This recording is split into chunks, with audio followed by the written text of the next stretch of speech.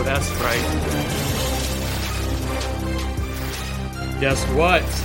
You are now tuned in and therefore have positioned yourself to become undeniable in your pursuit of personal, professional, and spiritual excellence.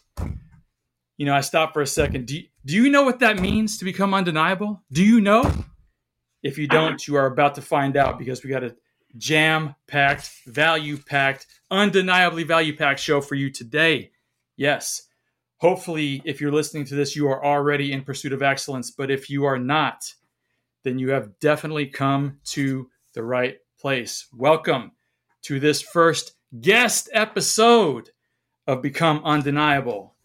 I am your mostly humble host, Brad Austin, keeping it real no matter whose feelings it hurts, while providing undeniable value every step of the way.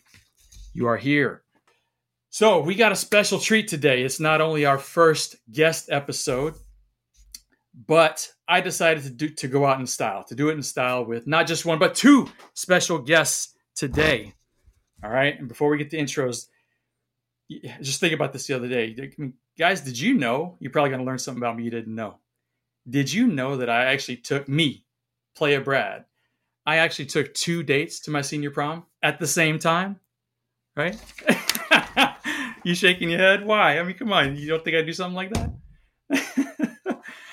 It didn't end up going very well, to be honest with you. I mean, didn't end up being much of a story because I actually had to take the girls home early and go back to my house and tend to my buddy who ended up being passed out drunk on the couch. So I had to take care of him. All right. Billy, you know who you are when you see this. All right, guys, thank you so much for being here. We are about to get busy. We are about to get into some substantive value, and I'm going to go ahead and start introducing my guests because it's a long time coming. First of all, I want to introduce you to a good friend of mine who I've known for a very long time. His name is Bobby Clark. Bobby is a certified fitness coach. He is the founder and owner of Texas Fit 413. He coaches people with the mentality of purpose-driven fitness, not just there to take your money, not just there to give you a check-in every now and again, but to really immerse himself. And he does with his clients, guaranteed. Mind, body, soul, everything. Bobby Clark is in the house. Also in the house from the Seattle area where I used to live, where I escaped from. All right. We have the absolutely 100% unequivocally unapologetic host of the Clay podcast, Justin Blair. Justin is, did I say unapologetic already? Unapologetic. He is bold. He is brash. He's brave. He gets in your face with his show, but quite frankly, it's something that we need in today's day and age. His show is themed basically for Christian men, but I'm here to tell you guys, it is not just for Christian men. It is for men in general. It is for anyone who wants to become a better man. It is, I know women that listen to his show, right? Because they want to take what they learn from Justin and actually apply it and try to help their men become better men, right? So don't listen to a show thinking that it's only for men, because that is not the case. All right. Bobby, Justin, welcome to the show, gentlemen. Thank you so much for being here. Thanks for having us. Yeah, Brad, thanks for having us. Thanks for an intro, man. I think that I should take you around with me everywhere I go. That'd be nice. You should record this, right? Put it in a little pocket thing with a speaker so people don't know where it's coming from. Put it in your pocket, turn it up loud, and then just say, "Hey, I'm Justin," and then play it. Right? I might have to consider that. Yeah. You might. Keep me in your pocket. That's not a bad thing. That's what every podcast host wants to hear. I got to tell you, as you well know. So, how you guys doing today, man? Before we get into this, let's just chat for a brief second. Let's not lose the audience, of course. But is there anything that you guys would like to add as an intro of yourselves so the audience can learn more about you very quickly? Go ahead, Justin. Sure. Yeah, I'll hop in. I'm just grateful to be here with you, Brad and Bobby. We've been. Actually, the three of us haven't been on a call together since, I think, June. So it's been a couple of months, so it's just a time. So it's nice to see you, Bobby. And I'm just grateful to be here. I'm looking forward to this conversation. We always have great conversations. So the fact that we're actually press and record on this one to share it with others, I think is both fun for us, but also I think it's going to be fun for the audience too. 100%. Yeah, I second that. Brad, great intro. We're excited to come together. This isn't our first rodeo, but it's our first rodeo recording together. So I'm just excited to see if there's one person out there that gets fed or something changed in their hearts, then we've done our job. That's right, man. Well, that's the purpose of this show, right? I told you guys this when I was contemplating it, is empowering people with real meat and potatoes that they can take away from this episode right away and implement it in their lives and get onto the path of becoming undeniable in their lives, right? That's what we do here. So without further ado, guys, let's dive in. And it doesn't matter who answers first. Let's just roll with the conversation. All right. So piggybacking off of what I just said, I talk about pursuing and achieving personal, professional, and spiritual excellence on this show, right? I mean, my first question for both of you is, now let's shift this to the body of Christ, if you will, Christians specifically, because I know you guys have a few opinions on what we're doing and what we're not doing. But do you think that Christians are setting a great example to the rest of the world? And if not, what kind of example should people be seeing in us? Bobby, you want to start? Yeah, well, that's a tough question, because that's putting me on the judgment seat. But I'll just say this: I think as a whole, it starts with the heart, right? Christians has to start with the heart, and if you can see by their fruits what they're doing, I'm just going to say, for me, I'm trying to stay in my lane and be as Christ-centered as possible. Jesus says or Paul says to mimic me, to mimic Jesus, right? To his image, in his own image. And that's what I'm trying to do every single day, just to be like Jesus. And I in my Bible study this morning, I talked about, if you just read the red letters in the Bible as your script to be a good Christian, then there you go. That's all you need. It's just the red letters. You don't got to go that much deeper. So for me, I think Christianity today is broken because I think it's the word Christian has been demonized, right? Yeah. It's in a bad place, and we as Christians need to step it up and really lead by example, lead through Christ. What does it look like to lead as a Christian soldier, as a true Christ follower? And right now, again, not from being a judgmental standpoint, but we're seeing a lot of woke Christians out there that are wolves in sheep's clothing, if you will. And I'm not trying to call out people. I just think that it's important that we sharpen each other iron and hold each other accountable at a higher level. So give me a sec before I bring Justin in on that question. But when you say that we're not doing things, what are get a little specific, if you would, on these things that we can do in our daily lives that everybody can take away right now and just say, hey, you know what? Yeah, I'm not doing that. I failed in that regard. I should be changing this. And this guy that I don't know just reminded me of that, right? What are those actual actions? It's as simple as this, bro. It's when you fall out of love with Jesus, you can tell. But if you are pursuing him and he becomes your first love, he needs to be your first love. As soon as you wake up in the morning, the first thing that you should do is praise Jesus Christ. The first thing you should do is, after you've done your bodily things, get up and get into the word, right? So your pursuit is who you are. It is a constant pursuit of your first love. You'll know, do a self-assessment. Is as soon as you wake up, do you turn on social media? Do you turn on the news? What is your first thing that you do in the morning? And I think that'll tell you where your first love is, or where your pursuit therefore is. And to me, I'm not perfect. I'm imperfect. But what I try to do, and I know it is something that it has to be something somewhat systematically, and that's okay to do that. But the first thing that you should do is pursue Christ in all things. But as soon as you step your feet out from that bed, it should be to just run to your first love. That's good stuff, man. Justin, what are your thoughts on whether or not we are setting a good example? I mean, would God say we're setting a good example, right? How about that? And then what kind of example should people see in us? Sure.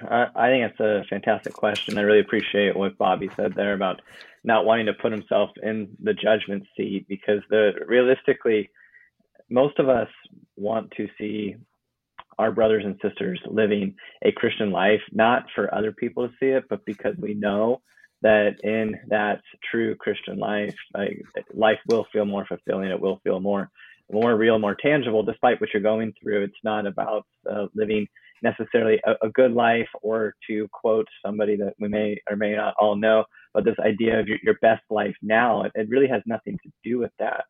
The reality is, if the Christian church was consistently living the values and the principles that we are to, and living a life for Jesus, if Jesus was our first love collectively, we look different. We would sound different, but that doesn't mean that we'll be accepted by the world. The truth is, Brad, you hit it. We're not going to be, and we know that. We know that. I mean, very clearly. To speak of red letters, one of my favorite chapters in the Bible is John 15, and the last part of that is, keep in mind, if the world hates you, it hated me first. And that's Jesus sharing with the disciples literally hours before he's going to be hung up on a cross. So as we take all that into account, we don't need to, and we don't want to beat up on Christianity. We don't want to beat up on the church. Sitting here, the whole podcast, everything, our conversations that we've had in the past, none of that is ever meant to beat up on, but rather be iron sharpening iron, so that we can be better. The thing that I think we miss a lot is just this idea of a steady progress, not getting progressive, right? But just making progress in our day-to-day life, from one day to the next. Getting up in the morning, I love what Bobby pointed out. Who's your first love? What are you running to first thing in the morning? Is it the apps on your phone, or are you opening up the Word? Right? What is it that's guiding your day? You can tell that by your habits. So, yeah, I mean, I think there's a lot of things that we collectively as Christians could be doing better, sure, but we are not going to change that all as one giant group. It's going to be coming down to the individual. And my hope is that as individuals hear this, that they are turned to and want to fall in love with Jesus every day, like Bobby pointed out. Awesome. Yeah, man. The world will hate you. The world hates you, right? Ain't that the truth?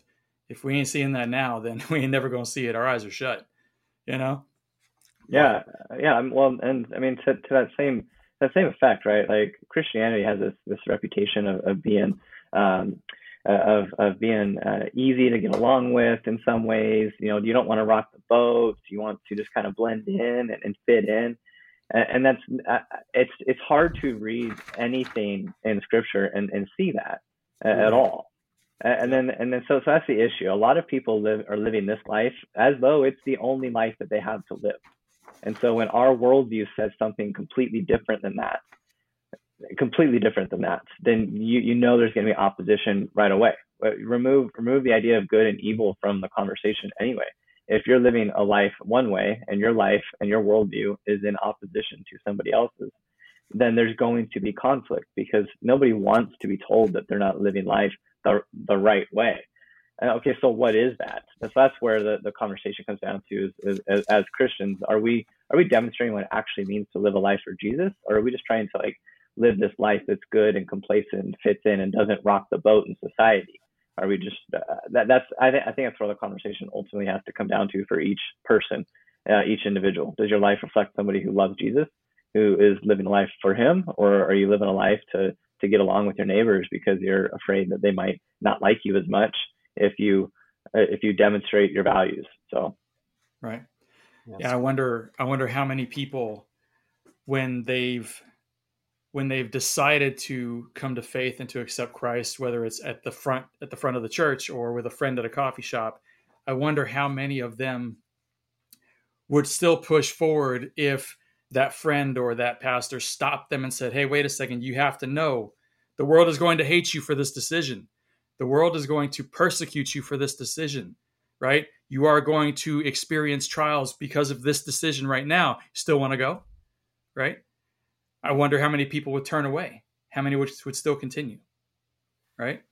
That's actually a good point. And I think that's the problem with Christianity a little bit today is that they think Christianity is the easy button. It's the prosperity. If I go to Christ, I will have all of these things, these riches of the world, because I'm now a Christ follower. And I've got news for you. You may not get healed. You may not have a lot of money, but what you will have is eternal life. And that's the message of true salvation. I think the problem is that, again, the church today has trying to bring people in almost to the fact that, hey, if you do this, you'll get this. That is not Christianity. Dangling that carrot, huh? Yeah, and again, that's false promises, and that's what lets people down, because they have this expectation of something tangible that they get if they give of themselves. And that is not, to me, the most tangible thing of salvation is eternal life, is that relationship with Jesus. And that's the message that has been lost in the church today. And that's the I think Justin and I and Brad, this is where our heart is so heavy for, is because we understand, being in the ministry, that we hear this message all the time. And then we see this, and again, I'm going to get a little controversial, but that's what I do. We see there's two reasons why church is growing today. Okay. Number one is because the prosperity gospel, because that is Satan's playground to dangle that. So it's growth because of demonic entanglement, if you will. And then the other one is speaking the truth. There's two polar opposites why, but here's the thing. It's a slow growth with truth, and it's a vast growth with prosperity, wellness, all these things. And that's scary, to be honest with you, because that is the lukewarm church of today. And that is a lot. And again, we'll get into the blood. And again, this is why Justin and I and you, Brad, are so passionate about this, is because not from a condemnation standpoint, but man, this is your soul, guys. We don't want to mislead anyone to hell. I'm sorry. We want to bring everyone. And I had this conversation with my Bible study this morning. I don't care if you're a Democrat. I don't agree with you. I don't want you to go to hell. You know, I don't care if you're a Mormon or a so-called Christian, that you're just speaking it, but you're not living it. I don't want you to go to hell. And I'm no better. I'm imperfect, but I know where I fall. And I know that I go right to Christ, that I live everything for him. And because of the amazing Holy Spirit conviction that completely leads me, I'm able to, just continue to just fight the good fight. Well, those are definitely things that we need to continue to do, or we need to do, or actually always strive to keep doing better with, right? Even as who we are and what we believe. But a few things that you guys both said kind of transitioned me pretty perfectly into this next question. All right. And I mean, let's face it. I mean, everybody wants a comfortable life. All right. I mean, and it seems like we've all basically conformed to the common practice of avoiding discomfort at all costs, right? I experienced that big time when I lived in the Seattle area. I mean, people up there, Florida's totally different, man. And that's a whole separate show that I might throw out there, but it is totally different. The people are totally different. And I'm not hacking on anybody, but the truth is, it is very passive aggressive up there. People are very tuned into themselves only. They don't, this is generalizing, of course, but nobody wants to say anything that might offend, and it's heightened up there. It's crazy. But now, wanting to live a comfortable life, I'm very guilty of that. Even in up to the past couple of months, where I mean, I will set up my morning routine and put things in place so I don't have to experience the discomfort of going to the cabinet and finding it and pulling it out. You know what I mean? That's crazy. That's stupid. You know, but that's what I would do. And then I decided that I was being led to become comfortable with the uncomfortable. And here I am sitting with you guys hosting a podcast. All right. So that's another thing for another time. But, you know, we all want to live comfortable lives. Now, many would say to you, I mean, what's wrong with that? What's wrong with wanting to live a comfortable life? You only get one, right? Why shouldn't we strive for a comfortable life? Why shouldn't we strive for a comfortable life? Justin, what's your response? Oh man. So did I open up the can? Well, yeah. So I think that setting yourself up, setting things out for yourself, Brad. I think that's probably more strategic than comfortable. But I'll let you beat yourself up for that one. You're too kind. No, man. Comfort, having comfort, finding comfort in things. It's all built in a lie that the world's going to continue to tell, that this is going to fulfill you. It's going to make you happy. Now, I'm not going to say that I enjoy the comfortable seat on the couch with a blanket, you know, watching a movie from time to time with my wife. Like that's comfort. But living a life trying to build it so that you are setting yourself up for all of these comforts and trying to build this padded, easy going life without conflict, without resistance. The three of us, we all work out. I recently hit a new PR in the gym. That didn't happen from me just walking in one day and choosing a comfort in the gym. No, it actually happened over months of resistance training to get to a new PR that I've been trying to hit for a long time. So that right there, it's consistently pursuing and consistently choosing the path of resistance. I'm not saying that we need to make everything hard for ourselves, and so I think that's where people get all twisted and get all confused. It's not about making it hard for yourself, but it's about being willing to choose the hard path, knowing that that's going to lead to the better result most of the time.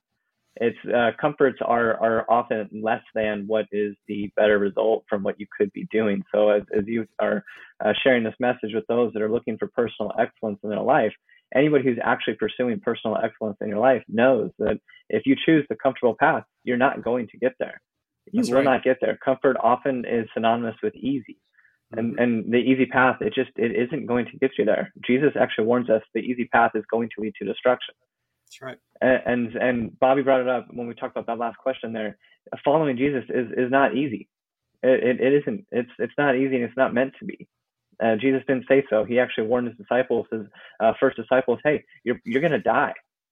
And 11 out of the original 12 we can go into that and who died when, but I mean, death was the result. I mean, we could talk about Peter all day and Jesus' conversations with Peter multiple times. Mm-hmm. At one point, Jesus even goes, "Hey, are you still want to follow me?" And Peter goes, "Well, where else would we go? Where else would I go?" There's so much just tangible nature and so spinning back to our faith that you look at life and these comfortable decisions, and it's almost you could almost just say like, hey, if you have a choice between an easy path and a hard path, just choose the hard path. Just do it. You're going to be better for it. And again, that does not mean that you need to make life intentionally difficult on yourself. That's not what that means. What it means is that the world is selling you something else. The world is selling you the easy, complacent path.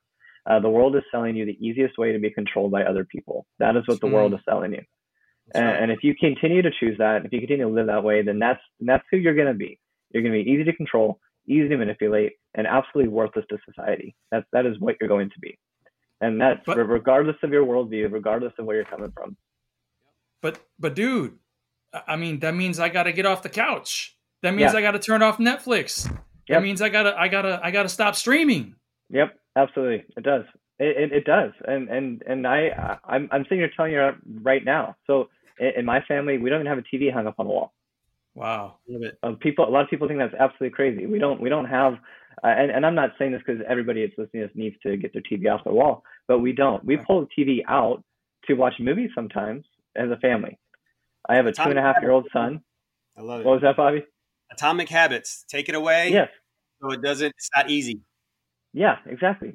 If it sits out there, it's easier to watch. It's easier to go to every time. We don't have cable. We don't have a constant, you can't just turn on the TV when it is plugged in and just start watching something. You have to be intentional with what you choose to watch. Yep. So, I mean, that's why we did that. We did that because we just didn't want to raise our family. My wife and I, we talked about this a long time ago when we first got married and we were first moved in together. Hey, this is not going to be the focal point of our house. This is not going to be the focal point of our relationship or our conversation. So we removed it. Yeah, some people think that's weird. And I'm sorry. I think it's weird that when you get home at night, you go and you sit down in front of the TV and you watch TV for 3 hours. I think that's weird. Yep. I think it's insane that the average human in the United States of America spends 8+ hours glued to a screen every single day. I think that is absolutely asinine. Mm-hmm. Wow. But we do it. Yep. Wow. Why? I mean, can you imagine what can get done in 3 hours, 5 hours, 8 hours? What could you what kind of value could you be producing to everybody else in that time? Yeah. Give up 15 minutes. See what happens. Yeah. Right. Start small. Open your Bible for 5 minutes.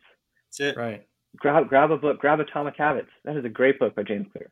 Fantastic book. Grab that. Read that. Like, do something. But for crying out loud, what do you think that you are purchasing when you sit there? You're purchasing a comfortable, complacent life. It's going to do and result in nothing. Sitting there in front of the freaking TV for 3+ hours, or your phones, or your computers. Right. It's kind of like those. Kind of like you say you put the TV away, and if you want it, you go get it. It's kind of like me with all the ding dongs and the zingers and everything else, all the sweets that I put up way up in the cabinet that I've forgotten about. Bobby, why are you looking at me like that, man? I'm just waiting. Why are you looking at me like that? For those of you who don't know, that I don't just bring people on. Bobby is my fitness coach, and he's done a great job with me. I've lost over 30 pounds in 10 weeks, and I got under the 190 mark today, bro. Amen. That's 32 pounds down, and I'm ready to hit the weights, man. You got to cut me loose. You soon. I'm done. We're almost there. I'm done with this, man. I'm done with this stripping away. We're almost there. Bobby, what are your thoughts, man, on why shouldn't we strive for a comfortable life? Anything you want to add to what Justin said? Nothing I want to add because he just that right there is the mic. That was pretty comprehensive, right? I mean, yeah. And the only thing I will say, just from a different perspective, is that we sometimes choose the bubble, if you will. I'm in a state of Texas. I'm in a bubble. Everything is still God centric. Okay. Florida, same thing. Yep. In the Seattle area where Justin lives, it is not. And nope. Kudos for Justin, because for those of you who don't know, and I'll just say it, Justin had an opportunity to leave, and he chose to stay. He was actually contemplating leaving. They were looking at different states to move to. I had those conversations with him. Yeah, and so he chose to stay and be uncomfortable in his position because he knew that he needed to be a light in that dark area, right? And so I think sometimes we just get into a place where comfortableness, content. I use the word contentment because there's good contentment and there's good comfortable, right? There's good in those words, like in Justin said. It's when we use it to puff ourselves up, to make ourselves lives easier. It's all about us. Guess what? Satan doesn't care about you worshiping him, guys. He wants you to worship yourself. So if he can take away anything from your relationship with Jesus, he will. That means hours of TV. That means time in the social media. That time means time away from your kids or your spouse. That's what the enemy is trying to do. I want to be like Paul when Paul was suffering with beatings upon beatings, and he just cries out to God and he says, God, take this away from me. And he says, in your weakness, I am strong. And he says, you know what? I'm going to boast in my that I'm sore, that I'm not feeling well, that I'm in a bad place. I'm going to boast because I am strong in your weakness. In my weakness, I am strong. That's where the place we want to be as Christians. Number one is that, yes, don't take the easy road, because the easy road leads to destruction. and I, as a fitness coach, and we're all into fitness, we think discipline equals freedom. What people don't realize is that social media, TV, all the things that distract you from your relationship with Jesus is in slavery. Sorry. Yep, I said it. You're enslaved to that idol, which is in turn demonic. It is very scary. And anything that takes you away from your relationship or your growth, again, whether it's spiritual, physical, whatever, you've got to work at it. Those are building blocks. Just the same thing with being a new Christian. The building block to be a strong, wealthy, healthy Christian is continue to read the word every day and building up. Same thing with the resistance training. You want to get better. You want to feel better. You want to continue to work out every day, build that resistance, cardiovascular, all the things, eating right, what you put in your mind, what you put in your body. That's what discipline's all about.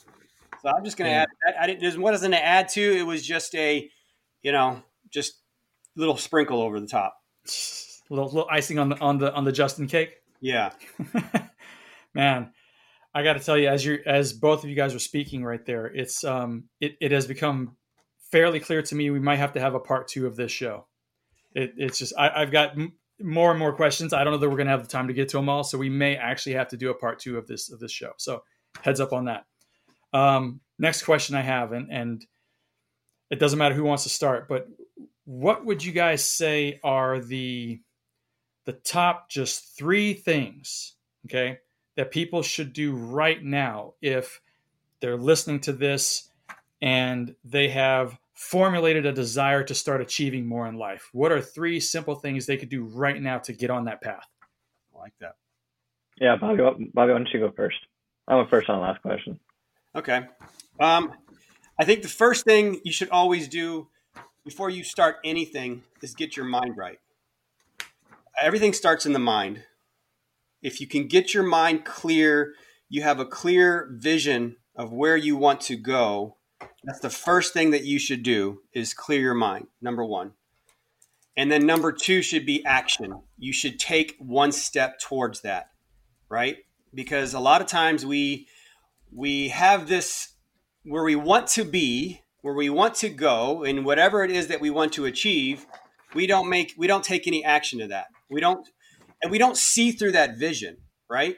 So a lot of times we just say, this is what I want to do, but I don't know how we're going to get there, how I'm going to get there. And we just completely turn ourselves off. So first thing is mind, action. And then from there, it is build an altar. Let me explain what I mean by that, to build an altar. First thing is mind. Second thing is action. And the third thing is build an altar. And what I mean by build an altar is that you should always have a prayer life. And every single action you take, every move you make, I know you're going to say, I'll be watching you. No, I'm just kidding. We all thought of it. But what I'm saying is that there's going to be obstacles in that journey to achieve wherever you want to go, right? But if you build an altar and every single building block, God is with you the entire time, and you are sacrificing because this is what you want to do, and God is with you. But if you do this on your own, you won't achieve it. My point is that get your mind right, take the action, prayer.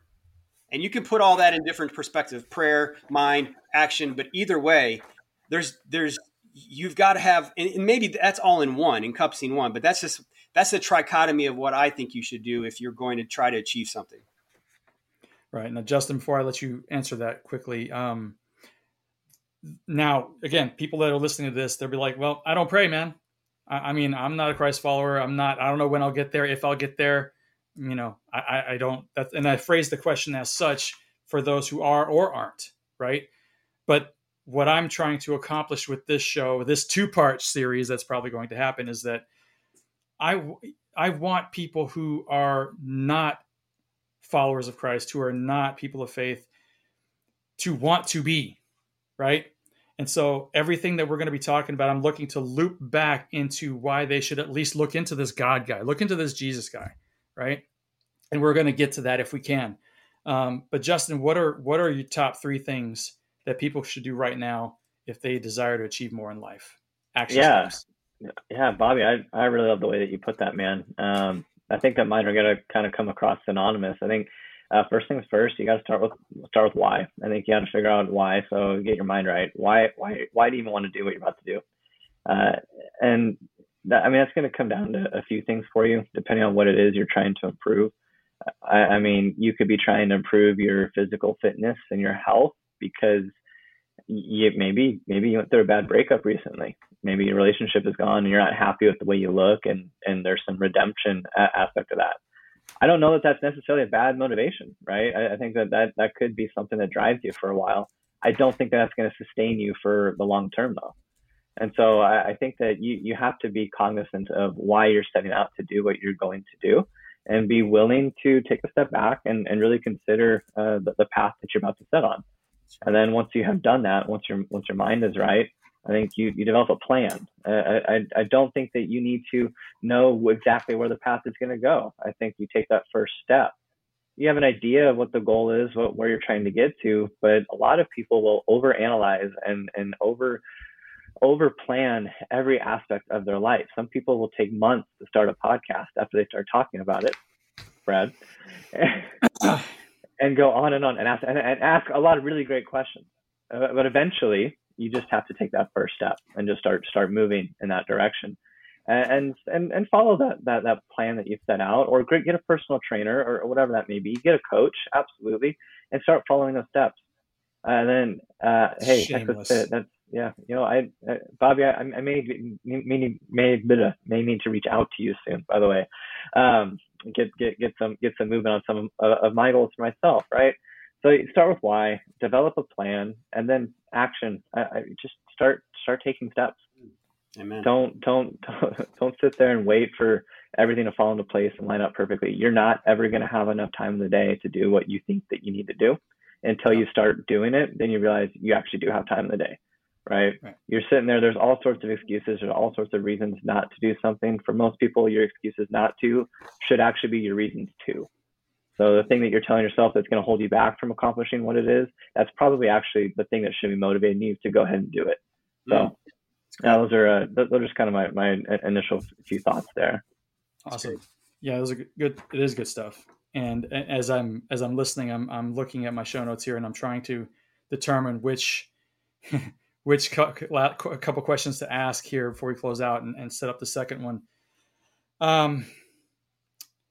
You know, let's just shift gears a little bit here, guys, and we're going to shift. And I'm very well aware that this could open up, with you two especially, it could open up a can of very messy worms. And you know, again, when I ask this question, it is not my intent to chastise anyone. It is not my intent to persecute anyone.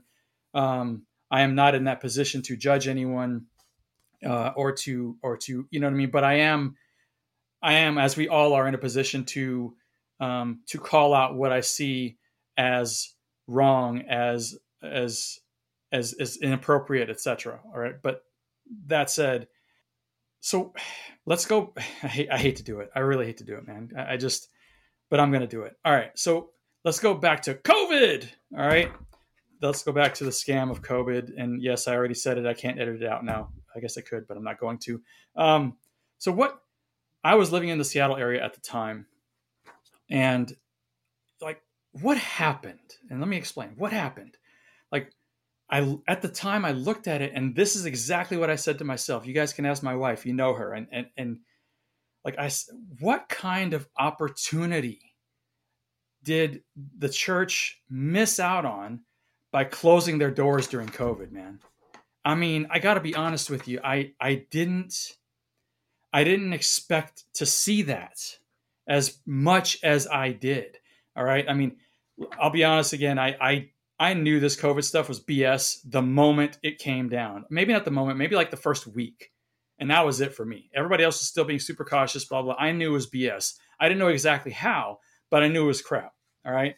Pretty much right away. When Fauci walked out on that podium and he spoke this first few words, God is my witness, ask my wife. I said, I said, I don't know about this Fauci guy. I said, that's a shyster if I've ever seen one. Right? Little did we know how much of one he is. But let's get to the question. What kind of opportunity did the church miss out on during that time? Anybody? Go ahead, Justin. I said the last one.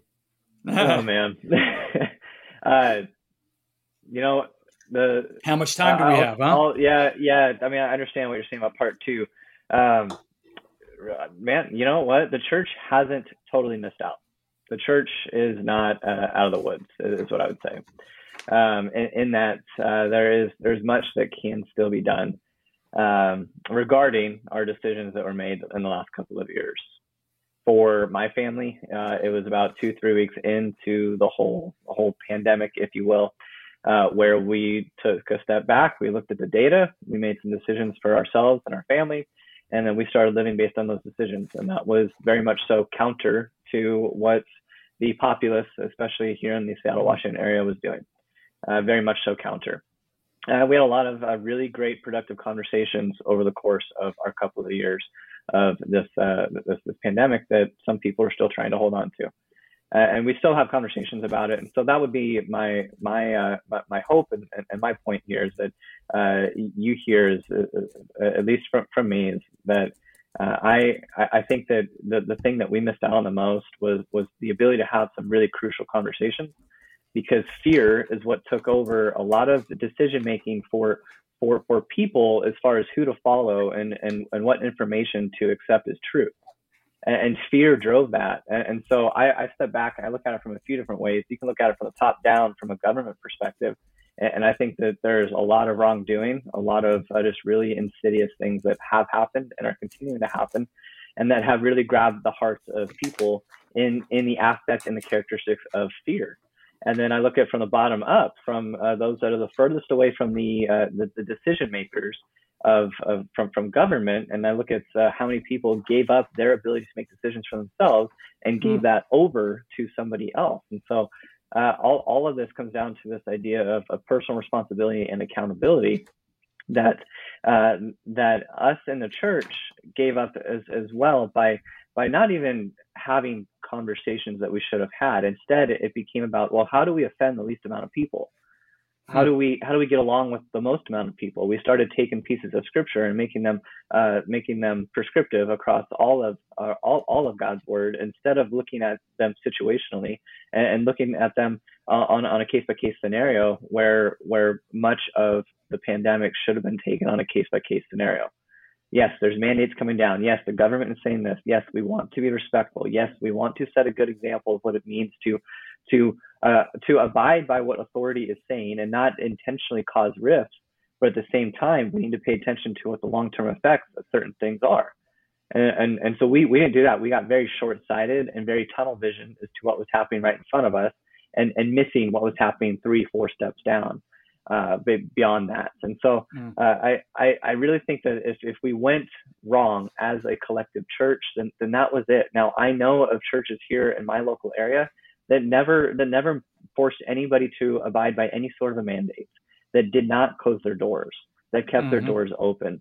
And I've made some great friends because of finding these churches and these people. And then I know some who only have recently come back to full services and still have certain precautions in place. And I love them too. I don't think that that's setting the greatest example, and I don't think that that's setting the greatest picture of what it means to actually live your own life and make your own decisions for our kids. And that's my biggest concern from this whole thing. Pandemic aside, is what are these long-term effects going to be on the younger generation? Yes, I'm part of a younger generation, but I'm not the youngest generation right now. I just turned 30, and I think way differently than most 20-year-olds do, and definitely way differently than anybody younger than that.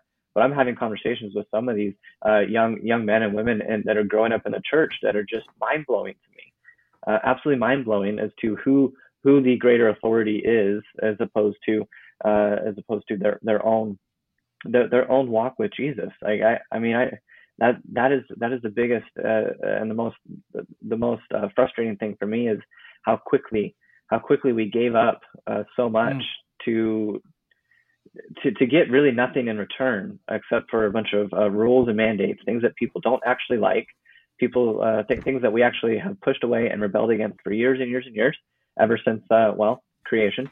And yet we started asking for those things from people who, in my opinion, have zero right to dictate what is the most healthy decision for me. When you look at the things on our shelves at the stores, the things that are most cost effective to purchase, it is we buy whole or we try and buy whole organic fruits and vegetables, grass fed, grass finished beef. I mean, we try and buy very specific things in the store. My bill at the end of my grocery shopping trip looks way different than most people, and you know what? That's a priority in our life. But I look at the center of the aisle stuff, and I'm looking at all this sugar and all this processed food, and I'm looking at, whoa, who's providing that?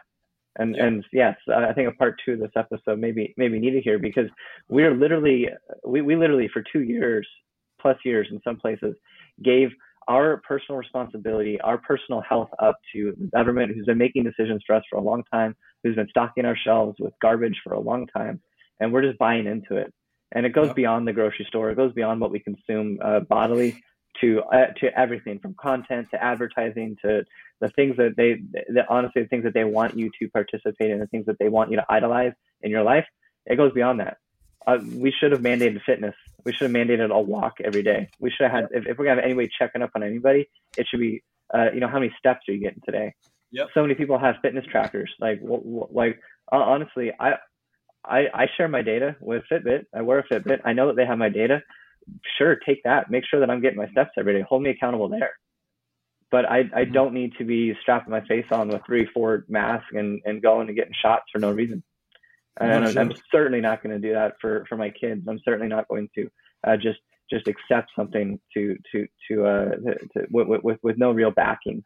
And so, I mean, I could go on and on about this, and I know we've talked about it ad nauseum in the past.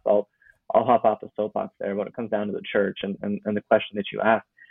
We forwent. We gave up the ability to have some really critical conversations that could have been very gospel oriented, very gospel focused.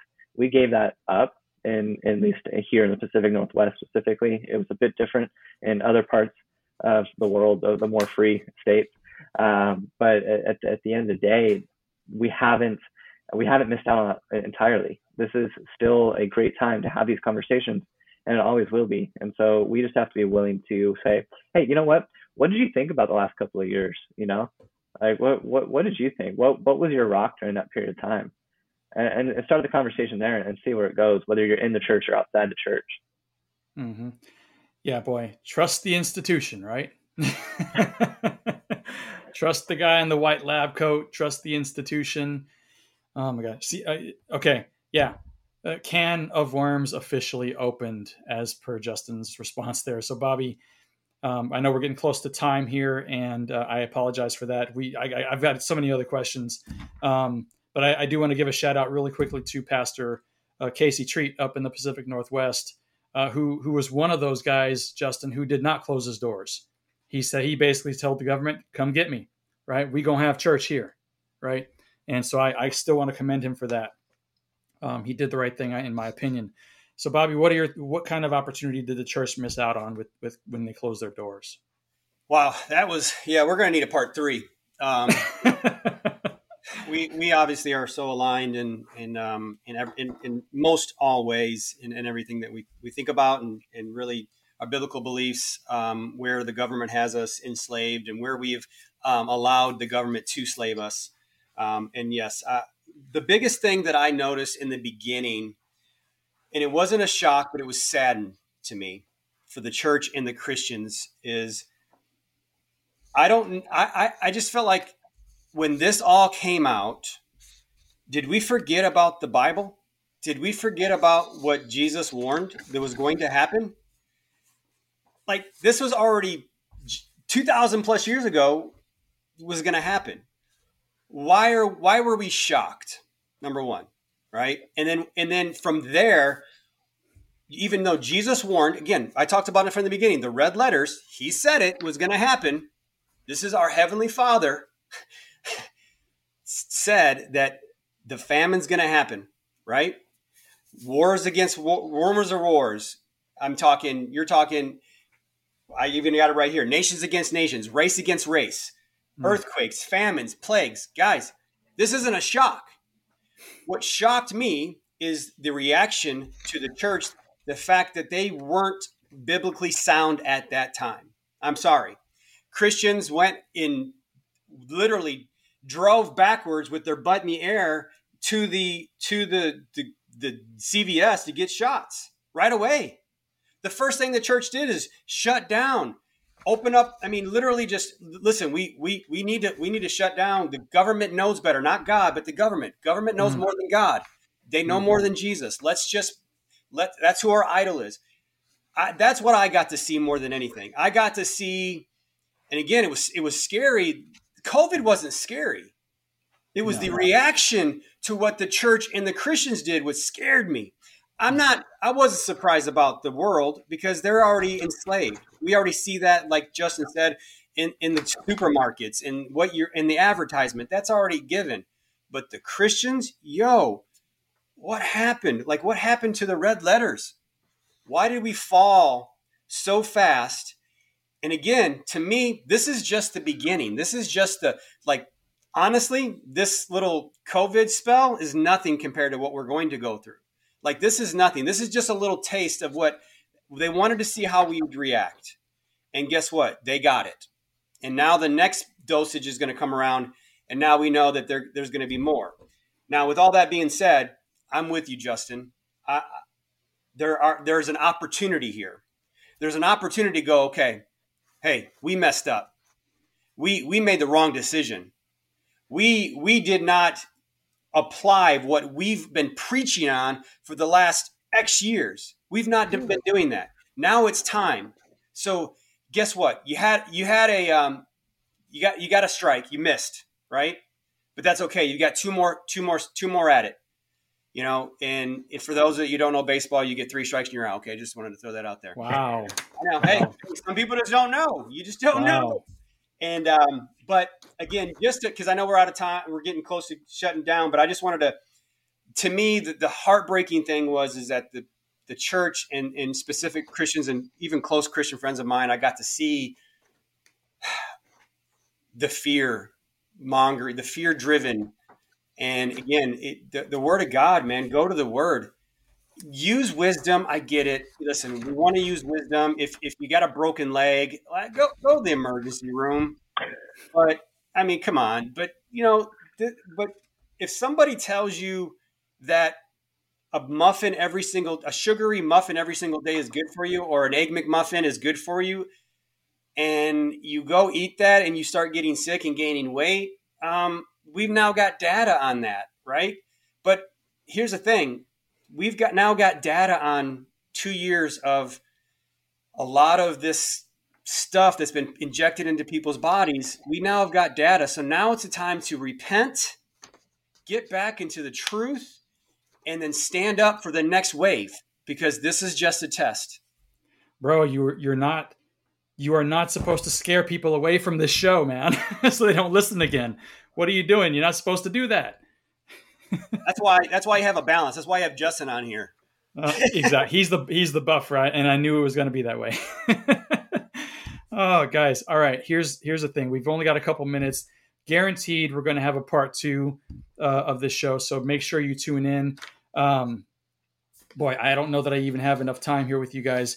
Really quickly, before I do my closeout here, Bobby, if people want to find you, follow you, consult with you on fitness coaching, virtual or otherwise, if they're in your small area, like how would they find you? Tell everybody, shout it out. Yeah, thank you for the plug. I've been in the fitness industry for 20 plus years. My business is Texas Fit 413. The reason why I say 413 is that I can do all things through Christ who strengthened me. All things, even in the bad times, all things. And so a lot of times people come to me they're already defeated. And so I want to give them strength through Christ. That's why it's purpose-driven fitness. The purpose isn't to have the ripped abs, in which you will get, but that's not the reason. The reason why I do this is I believe in mind, body, and soul. We talk about it already in this podcast, is to have the trifecta of living a good, healthy Christian lifestyle, and that's what I bring to the table through our 90-day program. It's at TexasFit413.com. You can look me up. all my social media at symbol Texas Fit 413, and you can actually reach out to me via cell phone. I don't shy away from taking texts or calls. 972-339-2933, and my email is bobby@texasfit413. And .com. I'm .com, yes. And I'm not here. Yeah, I forgot. There's more dots now. And I'm not here to. I'm here to lift you up and put you in a better place, hold you accountable in a God-loving way, and to make you better, and so that you can reach your results. And we do this together. I'm in the trenches with you. I do this every day. I'm not this is how I used to do it. I live it every single day. And I hold myself at a very high level as well. So awesome. Thank you so much. Yeah, absolutely. And the one thing I do want to stress to the audience here is that you do not have to be a Christian to work with Bobby. He's not going to bring his Bible out for the first session and start beating you over the head with it. He's not going to do that. He's very respectful of everybody and their beliefs. And, he's unapologetic in his beliefs, but that's not what the session is about. He's going to focus on your health and fitness, but he welcomes all. As someone who's known him for 20 plus years, I can assure you of that. So do not shy away from that. So Justin, if people want to find you, I'm going to, again, shamelessly, whether it's a rule in podcast hosting or not, I'm going to plug other shows. I want them to get exposure. I want them to win as well. So Justin, if they want to listen to the Clay podcast, and I suggest that you do, right? How do they find you, bro? Sure. The easiest way is to go to claypodcast.com. You can then click any link to get to whatever platform that you want to stream the podcast on. Outside of that, you'll be able to plug in as well newsletters and such. You can drop your email address in, and we'll stay connected with you. Brad, thank you so much for putting this together and bringing us on. I really enjoyed this conversation. I'm looking forward to part 3. Oh, there it is. Oh, hey. The Clay podcast. There you go. You brought it up for everyone to see that. Now you should see what the logo looks like. So there you go. Awesome. Yeah. Hey, guys, absolutely a pleasure having you here. That's basically it for this episode, everyone. And it just come back for episode 2. And if there's an episode 3, who knows? Or part 3, I should say, part 2 for sure. But make sure you come in. Now, it is my hope that you enjoyed it, that this episode brought you some undeniable value, things that you can take away and implement right now. If you have questions about faith, if you have questions about God, Jesus Christ himself, everything else, then we will have resources probably in the show notes for you that you can look at, and just go look. Just take 15 minutes away from Netflix. Go just pursue a little bit. If you seek him, you will find him. All right. But you got to seek right now. These are what can produce positive changes. And I hope that you'll do that. Now, if you didn't hear any nuggets that were undeniably valuable to you in this episode, it's really hard to believe, quite frankly, but hey, to each their own. Simply send me an email and I will gladly refund your money back, every penny. No problem. Otherwise, pay it forward and send this show to people you know. It's true, man. By doing this, shameless plug here, you will actually be providing them with value and actually doing them a favor, even if they don't realize it yet. That's for sure. You got to hear these two guys. They're speaking truth. And in today's world, got to have that truth, man. You got to have it. So they may hear something in this episode that actually gives them a kick in the ass to start doing something different in their lives. All right. So with that, I will say, remember this one thing. If you take nothing else from this episode, which again, I don't understand how you can do that, but hey, you cannot become undeniable if you are uninformed. So bless up, Mom, and I'm out.